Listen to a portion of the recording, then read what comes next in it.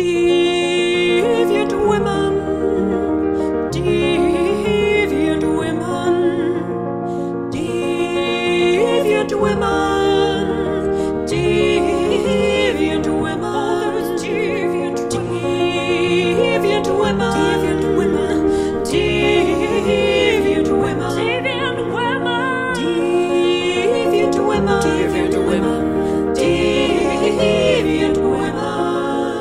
Hello and welcome to Deviant Women. I'm Alicia. And I'm Lauren. And this is the podcast where we talk about deviant women from history, mythology, fiction and contemporaneity. Okay, I'm glad that you said it because I still can't say that word. Yep, I've learned how to say it. Good. It's good I'm an academic, I can say these words. Excellent. And this week we're going to be talking to the most up-to-date women that we've spoken about so far on this podcast. They're so up to date that they're in the room. with us. In the room with us. Wow. Excellent. So, very special. Well, you know, are you? What is time? What is space? What is reality? What is contemporaneity? Exactly. What is it? Really actually tried to say that word. Okay. No, it's really hard. We all struggle. It's okay. Yes, so we have our very up-to-date guests. It's a comedy trio, the Travelling Sisters. Hello. Welcome to the show. Thanks for joining us. Thanks As for having us. our special guest. Yeah, this is our first interview with actual real life deviant women.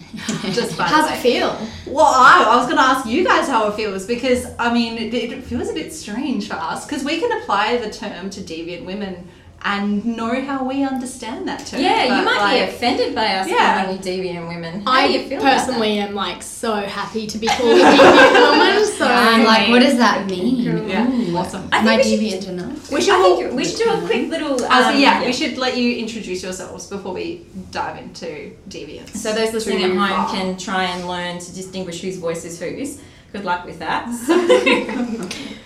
So my name is Laura Troneri, I'm Elle Sachs. And I'm Lucy Fox. and together we are the Travelling Sisters. Great, I was waiting for someone to say that at the end. Our powers combined. That's excellent. So, because you are a travelling comedy trio of women, and because we are talking about deviousness, I think a really good place to start would be to talk about how women are seen in comedy.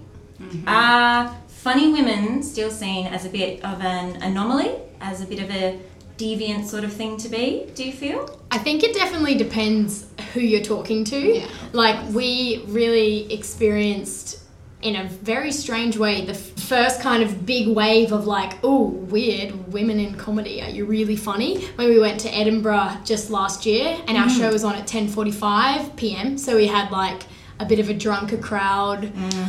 And yeah, we just found that we would flyer people and they'd kind of be like, no thanks, don't Really? see. I don't really find women funny. It was we got really some- weird. a bit of a bro club? I That time slot in terms of like the time. It wasn't just men. It Right. wasn't just Yeah. men. Wow. I mean, it didn't happen all the time, and I think Edinburgh is one of those places where, like, the audience is so diverse and there's so many different people, so it's one of those things where most people are really, like, accepting and loving and, you know that women are funny, But, kind of thing. but in saying that, it definitely happened every day. Really? So, we flyed a lot of people.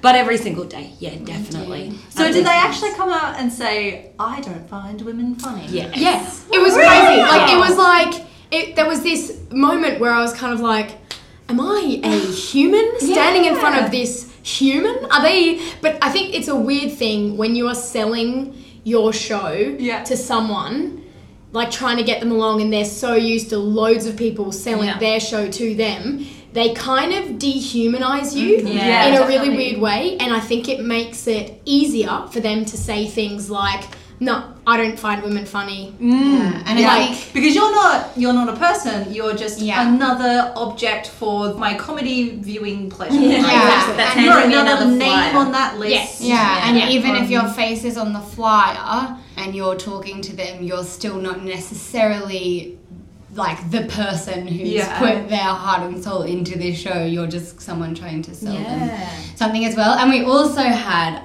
for me, this was like the most ongoing thing, is we were traveling in the Balkans last year, so like around Europe, and it was such a sausage fest in all the hostels. It was weird. Oh, really? Like, it was weird. It was just like, it's October, all the single men traveling alone. Like, we had an amazing time, but we really noticed there were heaps of men in the hostels. And so, you know, every single night you're like talking to a new group of people.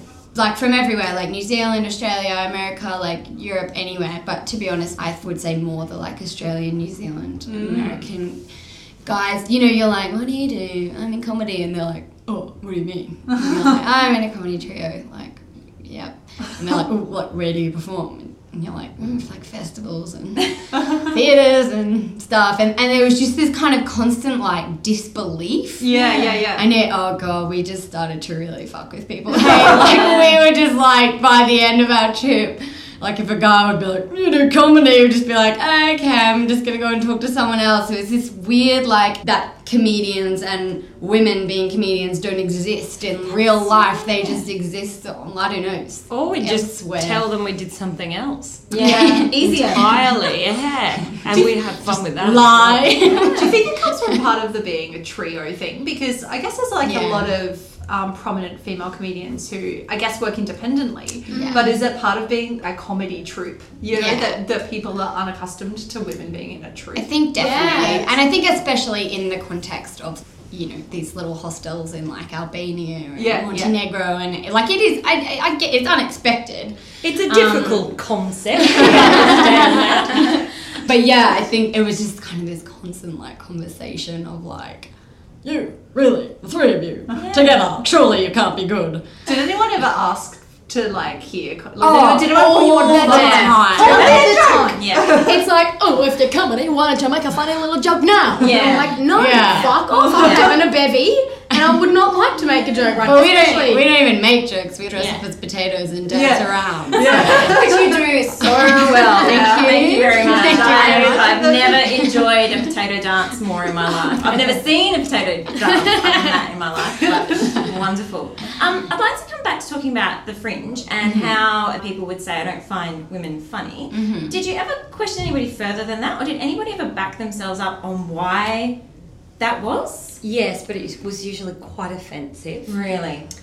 Yeah. So that there was a girl who, so I flyed these two girls and I said, oh, here you go, you know, do you want to see some character comedy, three women or whatever? And she was like, oh, vaginas, no thanks. Well, so that's that assumption that all female comedians only ever talk about vaginas? Or...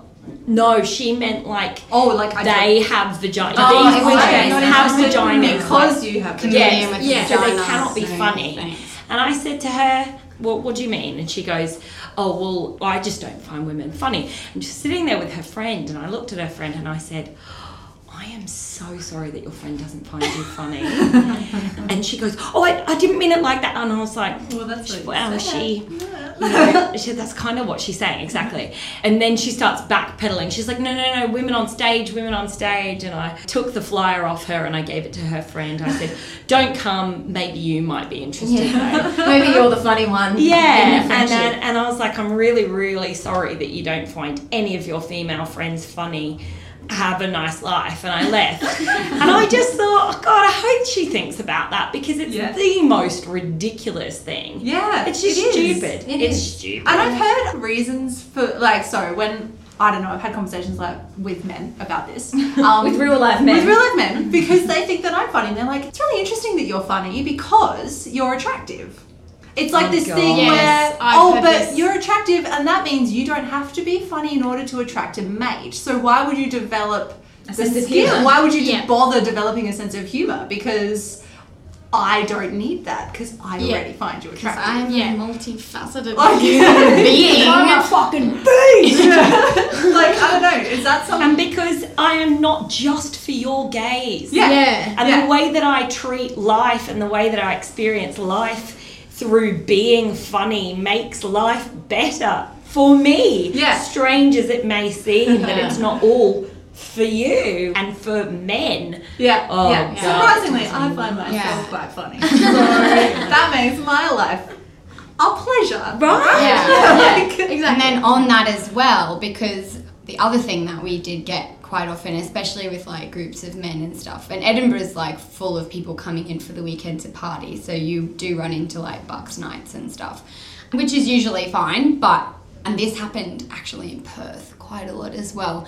Because in our flyer, like, we're not dressed as potatoes or anything. It's like the three of us and we're like, boom, boom, boom. Yeah, it's a very burlesque image. Yeah, so and when we took the photo, we were like, oh, you know, it is that risk that people are going to think. But we do sing and it is very cabaret, so we were like, fuck it, whatever, we want to have a hot photo, so we will.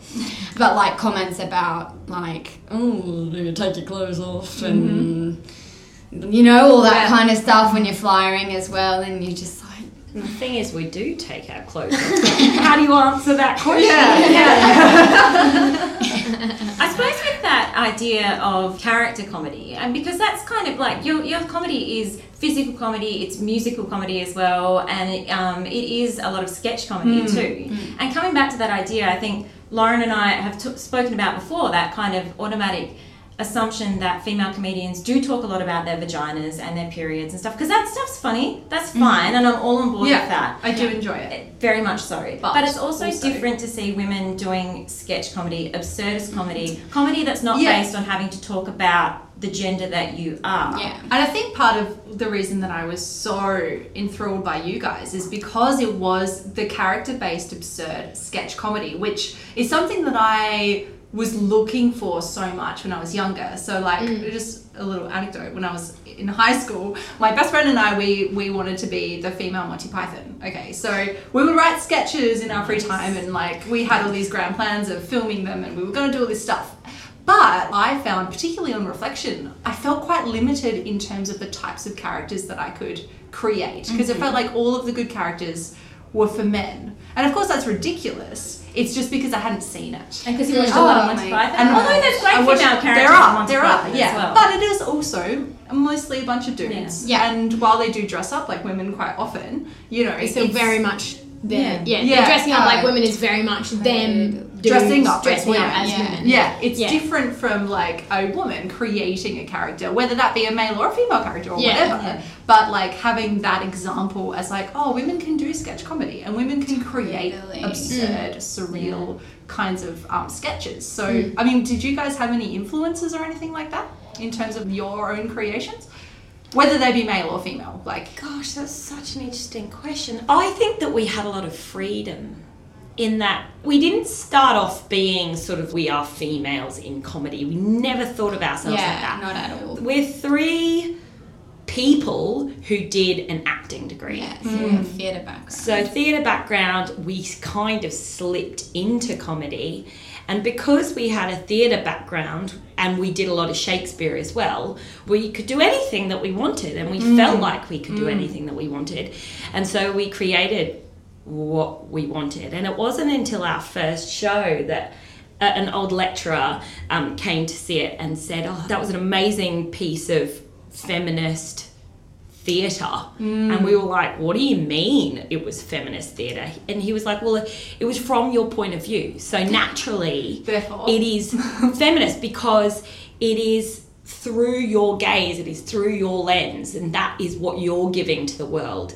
And that kind of changed our perspective entirely, in that, you know, it doesn't have to be stories about women. It doesn't have to be characters that are women, or, you know, because underneath all of the layers, it's the voice of women. It's from our perspective. Yeah. And aside from everything else in history, that has been kind of pushed down our voice. You know what I mean? So I can't even remember what the question was. Influences. I think we've been influenced by a lot of different things, like, but like you said, like, people are always asking us what we're like and who we're like, and that's really hard because there are no female groups that we like, none that we can think of. Yeah. And you'll be like a little bit Mighty Boosh, a little bit like Jennifer Saunders and Dawn French, but like not really, a little bit, but and all of these things as well, they're all 10 years old or more, like, so they're really, in terms of influences, I don't feel like it's the kind of, like, we're not influenced on this like contemporary basis. But I think for us, a lot of our like gender bending and a lot of our stuff comes from our love of costume. Oh, It's yeah, like a cool. massive thing. And we all studied at Gaulier, which is like this theatre school in It's France. like a clowning class. Yeah, so school it's as like well. clown and theatre. So you do heaps of different things, and you do characters, and you do Shakespeare. And every course you're in costume, and in the characters course, he's like, come to school tomorrow in disguise. Like, we don't want to recognize you.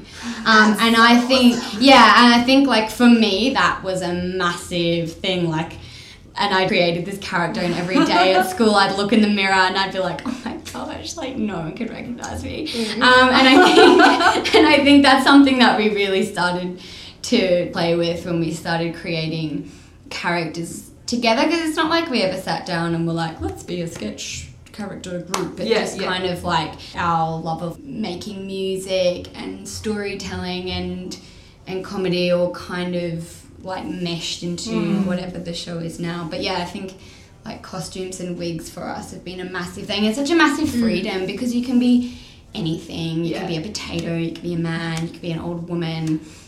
And the audience just goes. They will. Goes with it. If you commit, if you're having fun and you commit, you could be a fucking dirty toad from down the road. Dirty Toad from down the road, that's brilliant. Now that's an idea. Oh my god. I'd like to ask a little bit more about, it's Philippe Gaulier. Yeah. I don't know if I'm saying that right because I'm not good at French words. Throw away. So you guys met, I think it's Philippe Gaulier. oh yeah, right. Gaulier. I've got it now.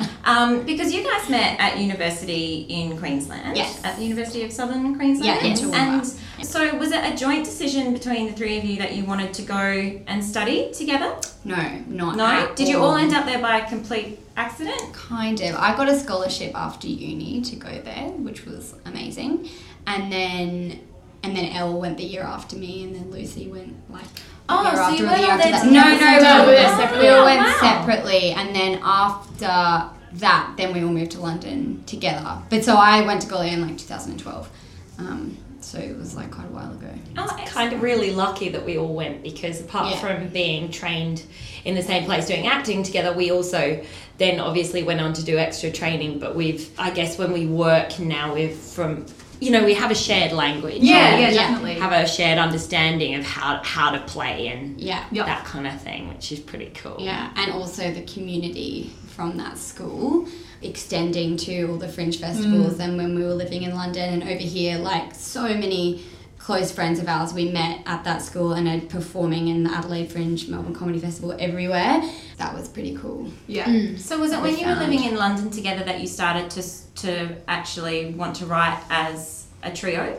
So we started before we moved over. The Travelling Sisters started with Lucy and I. We did a show together, and that was when Laura was studying at Gaulier, and we made a show together that's very different from the show that we have now. And then I went over to Gaulier, and Lucy and Laura did a show together. And then when Lucy came over, and then we all came back. Yeah. And then we wrote a show together and went to Woodford Folk Festival in Queensland and Sydney, a couple of other places in Australia. And that was our first thing together as a trio, and then we moved overseas.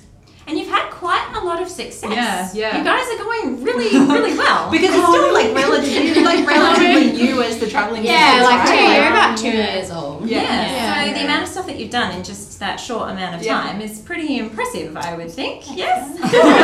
We're pretty hard on ourselves. We keep thinking we should be a lot further down the track, and then we go, okay, no, it's okay. It's okay. Yeah. It's going to take some time. Because let's remember, this is the arts. Yes, exactly. Living in London and doing Edinburgh and stuff was just a whole new world, and that opened up a lot of opportunity, other performance opportunities and stuff. There's just so many festivals over there. It's just And you won awards at Edinburgh Festival as well. The Guardian pick of the Fringe thing. Pick the Fringe. So it's not really an award, but it was recommended. Yeah, obviously, it's a good thing for you to the poster. public. if other people tell other people as an award, then that's fine with us. But it's not. I'm just going to say that. That's how I'm going to sell it to everyone.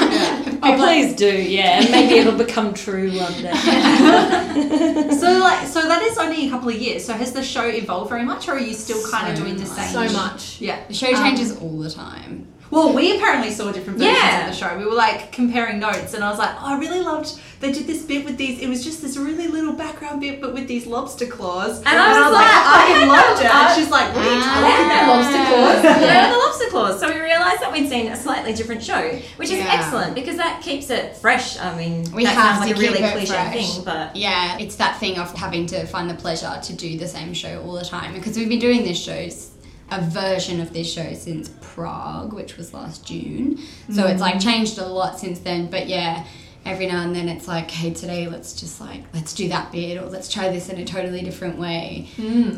If we're feeling meh about something, then we have a little mini note session and go like, right, should we like scrap it or should we work on it? What should we do? So do you read the audience's reactions to certain sketches and things like Sometimes, that? but sometimes you just have to move on. Yeah, it's so tricky. And our with audience is audiences. different. Like, is it a different Absolutely. audience? From Every single night. Every Every night. single audience. Like, no matter what, even in one festival, Yeah. the audiences are different every night because everyone has come in from a different day. Yeah. And you've come in from a different Yeah, day, a different time in the Yeah. festival, a different, so And audiences are like this one organism and they pump together, and you just don't know why. One show you might have Yeah. 10 people there and they're loving it and you're like, woohoo! And then the next show you might have like 60 people there and they're just silent. Yeah. And you're like, what is that? But it because just your happens. show is very interactive as well. Yeah. Not to give anything away to everybody out there in podcast listening land. That's too. and no one ever saw us again. I've ruined it. It's over. But I suppose that's always such a risk, isn't it? Every night to be like, hey, here we are, we're interactive, and how are you guys in the audience feeling about It's that? mostly a risk when you think that maybe you might get one person to your show. Yeah. Oh. And in our first ever Edinburgh, we haven't really like told anyone this before, but we were so scared that no one would come. Because Edinburgh, they're like, you do the Edinburgh Fringe Festival, the average number of audience is 6. Right. And Is we're that like, just because there's so many shows that the Yeah. audience So is spread many really thin? yeah, so our first Edinburgh show, we were like, let's have no audience interaction so that even if there's 2 people there, we can still do the show. And every day we had people and it was fine. And then after that, we were like, okay, it's just a risk that that you have to take. But that was like a massive worry of ours for the first Edinburgh. Do you have a favourite? Well, that's probably a really weird No, question. we do have a favourite audience actually, I think. Well, I've got one. We did a show in Dolby. Oh my god. We did a show in Dolby in Queensland, this little country town. Yeah, because I was thinking the surround sound system, Dolby. Laura's got family that live there, Like my grandparents. and auntie and stuff. And so we did this show up in the top of a pub, and it filled out, what was it, maybe 40 people? Something like 50 people there. Because it was a small country, everyone knew each other. And everyone was there. The whole bloody town was there. It was great. And so we had this section which was like a dating show, and we get 3 men up from the audience. So we picked them from these 3 different kind of groups. So you had the old, was he principal of the school? He was about, I don't know, 75 years He old. was an old man. Then the local jeweler and some other young teacher or something. And because it was like this dating show where we asked them questions, they kind of, all audience members seemed to do this, would try and one-up each other. But they were doing it on this really kind of extreme level. It was out of control. It was out of control, and everyone was so shocked by what they said because they knew them so well. Yeah, everyone in the audience was either like 45 or 80. And so Everyone was pissed. Everyone was pissed. they had bottles of champagne. Like, it wasn't just, oh, have a nice drink and sit down and watch a show. It was There like, were get jugs. pissed. There were- See the show. Get pissed. It was raucous, and they were just so funny, the things they were coming out with, because they were trying to outdo each other, and everyone was just looking on going, I can't believe the local jeweler just said that. You've got a local jeweler. Oh, yeah, yeah. jeweler. A local one. And they're very specific. specific. And there was a group of hairdressers sitting in the front getting absolutely wasted. It was so much fun, that show. I think that really made us want to do more like regional and rural touring, like perform to communities. Yeah. I was just thinking, because you are the traveling sisters, and so that is a part of what you actually do, right? It's not just a name. You actually travel around. It was just a name, and then it became a thing. We were like, we better go somewhere. It grew into our name, which has been wonderful. You're traveling, is it all to like tour the show, or like when you were in Europe, was that performing as well as traveling, or was that just let's just be friends and travel? road trip together? Yeah, we did that too. Yeah, we did both. mix. It was a mix. Yeah. When we were first over there, like when we first went over to the UK, we were just traveling and doing the show. And then we did Edinburgh, and then, we were like in different places. And then we were traveling and doing the show throughout the year while living in London.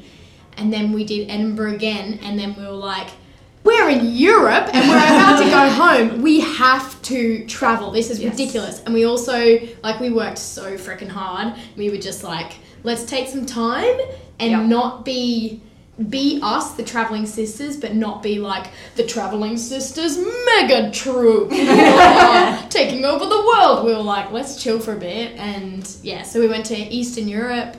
Because I pictured you've got a song at the beginning of the show that is about the traveling sisters traveling around the world, and I was just envisioning you guys in a big combi van just kind of happily chugging across the Eastern European countryside. Is that actually what you did, or were you like hitchhiking? Yeah, we didn't perform in the Balkans. And I think if we, Maybe you should go back. Maybe change the sausage face. I feel like I need to explain your facial expressions because your eyes were like, whoa, no. But in the Balkans we did a lot of hitchhiking and busing and just but we didn't do our show. We just had fun times.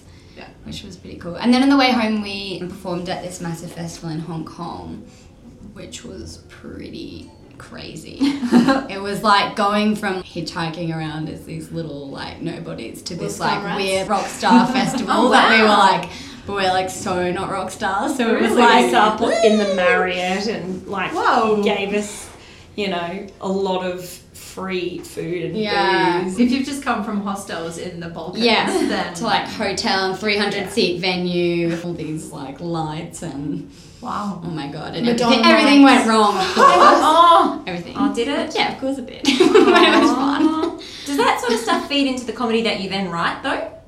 I think so. In the way that's kind of the life that you're living, your life kind of starts to become this weird comedy. Do you know what I mean? A classical. Yeah, and at the time you're like, shoot me in the vag. I do not ever want to do something like that again. That was insane. I mean, obviously we want to do the performance again, just the stress level of it was crazy. Yeah, and then you think about it 2 months later and you're like, give it to me, baby. What was that crazy experience? That's cool. Can I ask what a clockenflap is? So that's the name of the festival. Is that the name of the festival? Because I was like, is that a clockenflap? I don't know what it means, but also we did a kids show there, and at the end I was like, thank you, cock and luckily they were all babies though, so that was okay. I know, but it's called clock and flap. I don't know what it means. Is gonna happen. I love it. My mum typed it into Google and she goes, oh, are you sure this festival is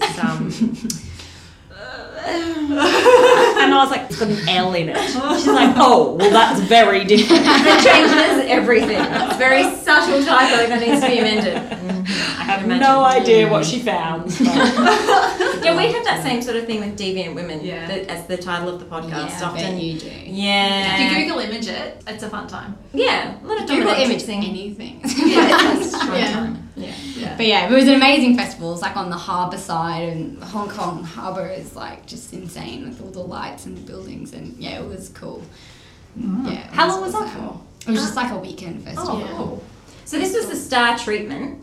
So have you received star treatment here at the old Adelaide Fringe? Because we should sort of preface this with saying that but contextually, it's Adelaide Fringe time here in old Adelaide town. And this is obviously why the Travelling Sisters are here with us at the moment. So how have you found your experience? Star treatment? Ow. Are there still people saying I don't find women funny in Adelaide? We haven't had that, but there also hasn't really been anyone around to fire, so... Really? I know because when it was at 6 o'clock. Oh, there was right. just- It's been so hot, I think people just hide away. But no, we haven't really had... No one's given me a robe yet, which I'm still I was going to waiting bring one, for. sorry. But then it was really hot. And we were True. like, we don't want to carry these robes on the Yes. bus. Yeah, fair enough. Sticky. But it's been wonderful. Yeah, it's been amazing. The people are very warm and friendly. They are genuinely very warm and friendly, and we came from Perth to here, and when we left Perth we were rather low, and we won't go into that, but when we arrived in Adelaide it was like arriving into a big bear hug. And everyone that we met was just edible. They were beautiful, and it was just so, it's a great place. Yay! Thanks for that. Good. Excellent. Amazing. Now I'll slip you the $50. Thank you very much. Things about Adelaide. But do you find that Australian audiences respond to you differently to other audiences around the world? Yes. Yes. Yes. Yeah? Is there an We do. Australian humour that's in there that might not necessarily translate elsewhere? I Or- think actually, weirdly, there's an English humour in there now that we maybe didn't have so much before, which is a bit more of an absurd, Yeah. Yes. got an absurd kind of surreal thing going on, which I'm sure we picked that up from living in the UK. And so influenced by all the incredible artists and shows that we saw in Edinburgh Festival, like especially the first year. Yeah. Like, quickly going back to that who we're influenced by thing.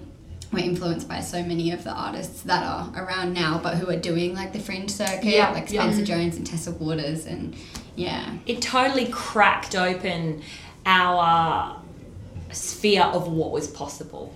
Because it's kind of interesting, because a couple of your sketches do have like quite Australian subject matter. What I actually really liked is that there's these recognisable Australian kind of stereotypes who aren't really presented in their stereotypical way. Like, well, there's a sketch about three blokes, I guess they're recounting their story at the pub when during the 1980 their attempt to get into the Olympics, right? Yeah. So they seem like Australian stereotypical guys, right? Yeah. Let's not tell them about how I had this many drinks or whatever it is. Yeah. But they're so kind of lovable, and it's also, Silly. it is a little bit absurd and silly. And so it's kind of like that cross between Australian, let's make fun of ourselves humour, and an English kind of absurdist thing. Totally. I think the really Australian characters, like those ones in particular, generally not much, but I reckon they were received a bit better in the UK, because I think that people in the UK find Australian accents and stereotypes quite funny. Like, that's a real like generalization, but I feel like those characters, people were like really into them as a sort of general feeling that I have. Because even just when you're talking to people like on the street in London or whatever, they're like, oh God, are you from Australia? Oh God, say something. Oh God. Oh, you know, like they're kind of already laughing before you've done anything. Just So- say a sentence and it will be funny. Yeah. I think we kind of hope for that with our podcast, that we have a lot of international Yes, exactly. who are solely listening just to listen to us say words in Australian. It is funny, when we got the flight from Hong Kong and it was Qantas, I was listening to the lady on the thing and I was like, is she putting this on? This is hilarious. Yeah, it felt like they're like, g'day, mate. Yeah. Chuck your seatbelt on and get ready for a bloody ride. We were like, oh my God, this is crazy. I guess we're going home. I actually do that when I travel though. Like, I think when I'm traveling and I meet people, I tend to be like, g'day. Yes, Like, I wake definitely up. do it. I definitely, Yeah. except not in the UK. In the UK, I found myself becoming more English sounding. So But in right. Europe, I had this suddenly, I sounded like I was from, I don't know, the middle of the outback. I was like, oh, how's it going? Oh, yeah, where you from? Yeah. I think you do better. yeah. You do better in Europe if they think that you're Australian rather than British, Yeah. Yes. especially in France. Yes, definitely. So I found myself putting on more of an Australian accent in France. It's like this constant identity crisis.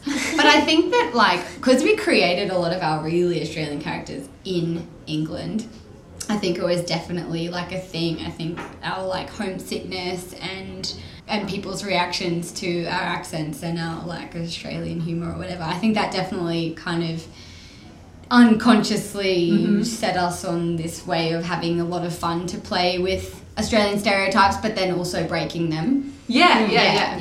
And we definitely wanted to break. We never want to do stereotypes. Yeah, no way, boring. And to break those or to set them up like a stereotype and then crack them. Yeah, that's the subversion. Exactly. We love a good subversion. That's what we're all about. Going back to this sort of idea of absurdist comedy and UK absurdist comedy, you have been described as if the Mighty Boosh had triplets or... Yeah, triplet sisters. Triplet daughters. Yeah. How do you feel about that? Because, I mean, this comes back to this idea of female comedy, right? Because that's a really wonderful thing to say, but it also is a fairly gendered thing to say as well, isn't it? And it comes back to that idea of being not just funny women, but just funny human beings, full stop. Yeah. So I suppose, how do you respond to that kind of feedback? And I mean, it's glowing feedback, but... I think with that, like, it comes back to our show is hard to describe. And I think when you're, like, writing a review, and even us when we're, like, writing our press releases, like, it's really hard to describe our show. Like, you can be like, there's 3 dancing potatoes, but that, like, no one's going to be like, ooh, interesting. I don't know. It feels to me. I think that even though that is gendered, and like we even use it sometimes when trying to like describe ourselves to like publications and stuff, and we've had the conversation, we're like, oh, it's so annoying, like they're, you know, that you're like, we're like this group of men, but it kind of gives people something to hold on to. And for that purpose, it's like, okay, that's fine.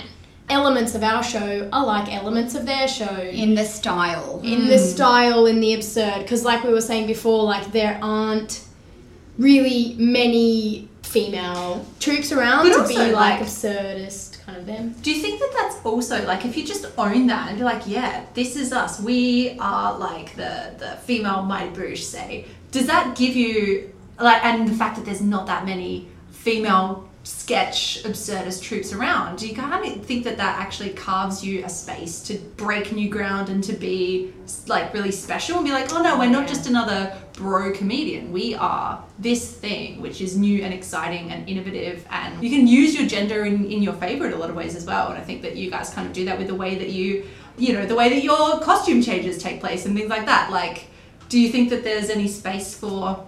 Yeah, I mean, like, I hope it's that thing where you're like, God, I hope that this is something that's like interesting to people. I think for us, it's like we're still always trying to find the way of like explaining that and presenting it in a way that will make people be like, ooh, cool. But yeah, definitely. For sure. Like, it is our hope that we present ourselves as kind of a new flavour and our own flavour of comedy that's influenced by this absurd thing.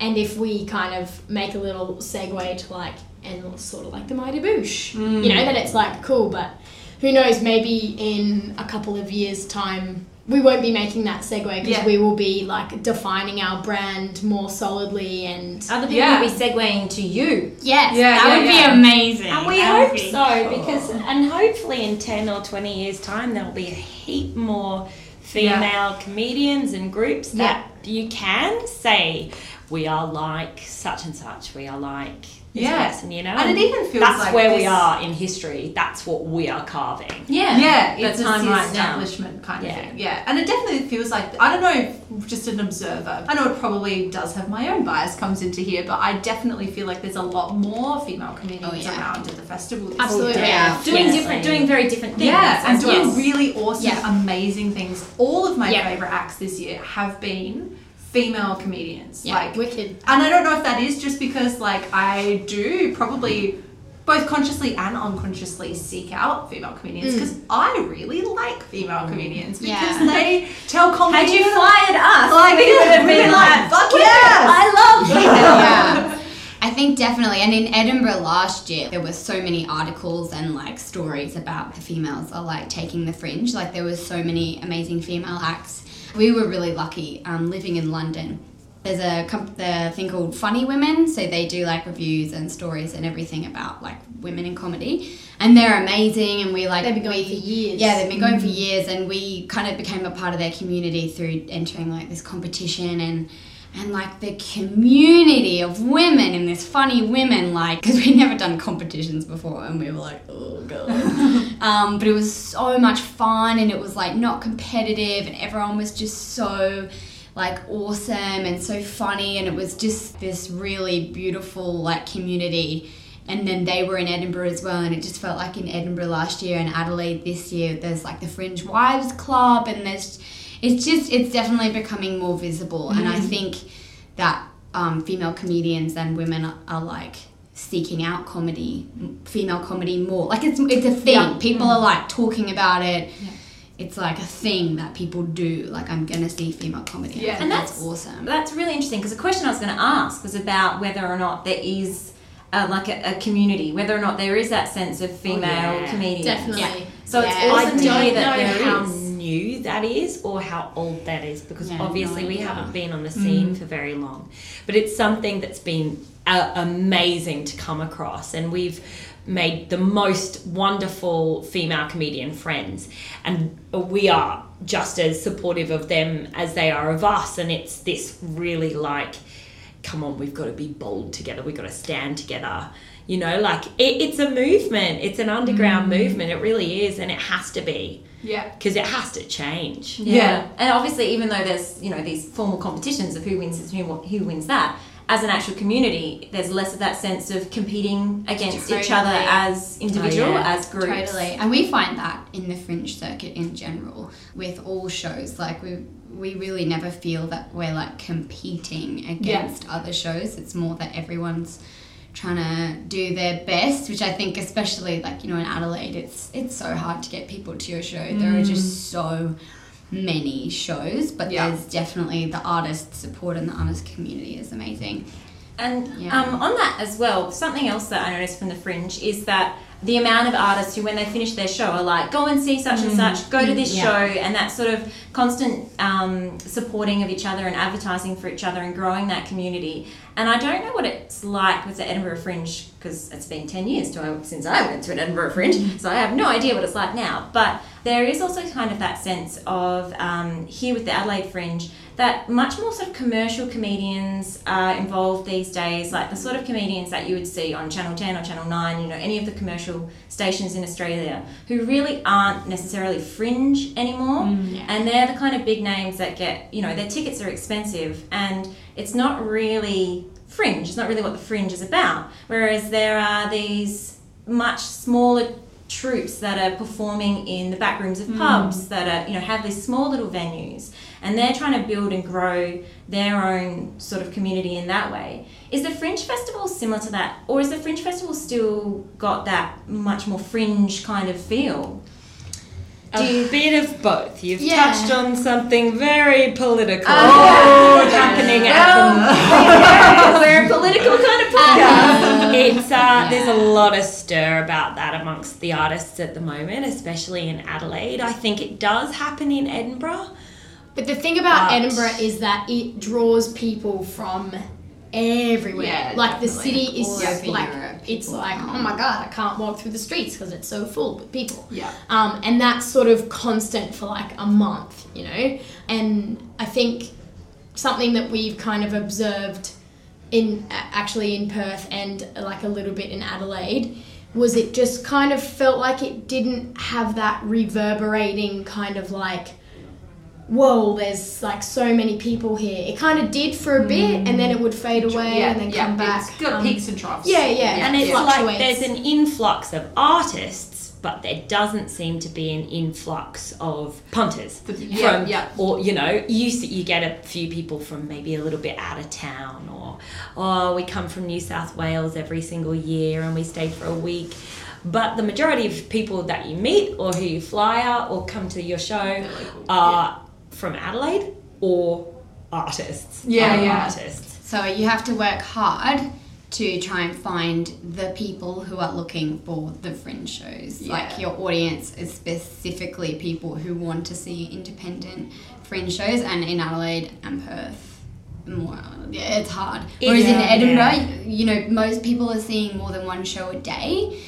Like they're there for like the weekend, that's what they're doing. so they'll probably go and see a big circus show, but they'll also probably go and take a chance on like a smaller show. Which is, I think, a thing with the local Adelaide audience is that it is a lot of people, like a lot of it, like heaps and heaps of locals go out to the Fringe, but they'll be like, oh, we're going to see like one show a week because that's all we can afford because we haven't made it a special trip from into state or something. It's very but expensive. then they're like, oh, we're going to go and pay this much money and see this very famous comedian because they can. Rather than... And you're going to go to the garden where it's beautiful and you can get dinner and like that's all great, but it does make it hard as a friend. Spend $30 on seeing one show instead of $10 and seeing 3 shows. Yeah. And the reality is that it's unsustainable, you know, and the good quality Fringe shows who you know are a fringe, still fringe, but like, you know, take their work seriously. They're not going to keep coming back, especially from the UK or from America or wherever, because it costs too much. And if they value their product, they're not going to do it for the love of art. You know, no one needs to come for the love of art. They can do it wherever they like. So, you know, if they do want to keep these very good artists coming back from around the world, something does need to change. And fostering that growth of new...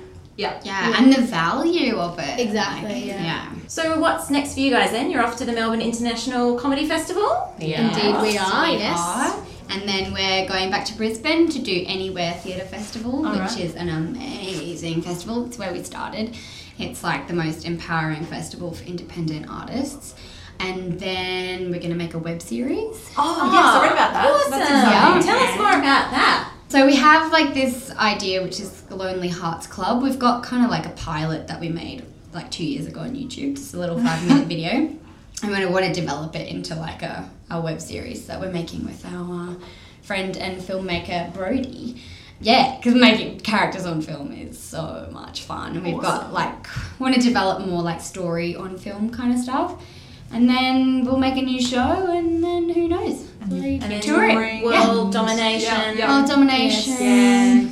So tell us, where can people who are in Melbourne, where can they check you out during the next few weeks? We will be at the Butterfly Club at 7 o'clock. From the 17th to the 23rd of April. And then in Brisbane? Brisbane will be at the Five Sisters Cafe and Bar, and it's like different dates. It's between the 4th of May and the 21st of May. All right, awesome. And when do you think this web series is going to happen? Ooh, we're going to film it in June. Maybe expect it by the end of the year. All right. How about we say that? Should we say that? Yeah. You can say that if you like. End of the year. We'll keep everyone on the edge. Keep an eye on our website. We'll be checking on it. Yeah. Let us know and we'll let everybody know. Everybody else know. Awesome. Cool. Excellent. So thank you so much for Thank being you. with us. Thanks for having us. And good luck in Melbourne and in Brisbane. Thank you. Everything. And with the web series. Yep, we're excited to see what you guys come up with. Well, I definitely am. Like, I'm gonna probably be stalking you guys online for a while. We love stalking. In the nicest possible way. And that brings us to the end. I actually don't know who we're going to be talking about in the next thought episode. that far ahead. We haven't. We've No. just been too excited about talking to the travelling sisters. Yes, so that's all right. Yeah, so the next episode will be a complete surprise. But To even us. excellent. Thank you for joining us once again in Podcast Land. And this is us, and we'll just want to say a really quick thanks, as we always do, to India Hui for our composition and music, and Brendan Davies for the sound. And we'll see you guys next time. Bye!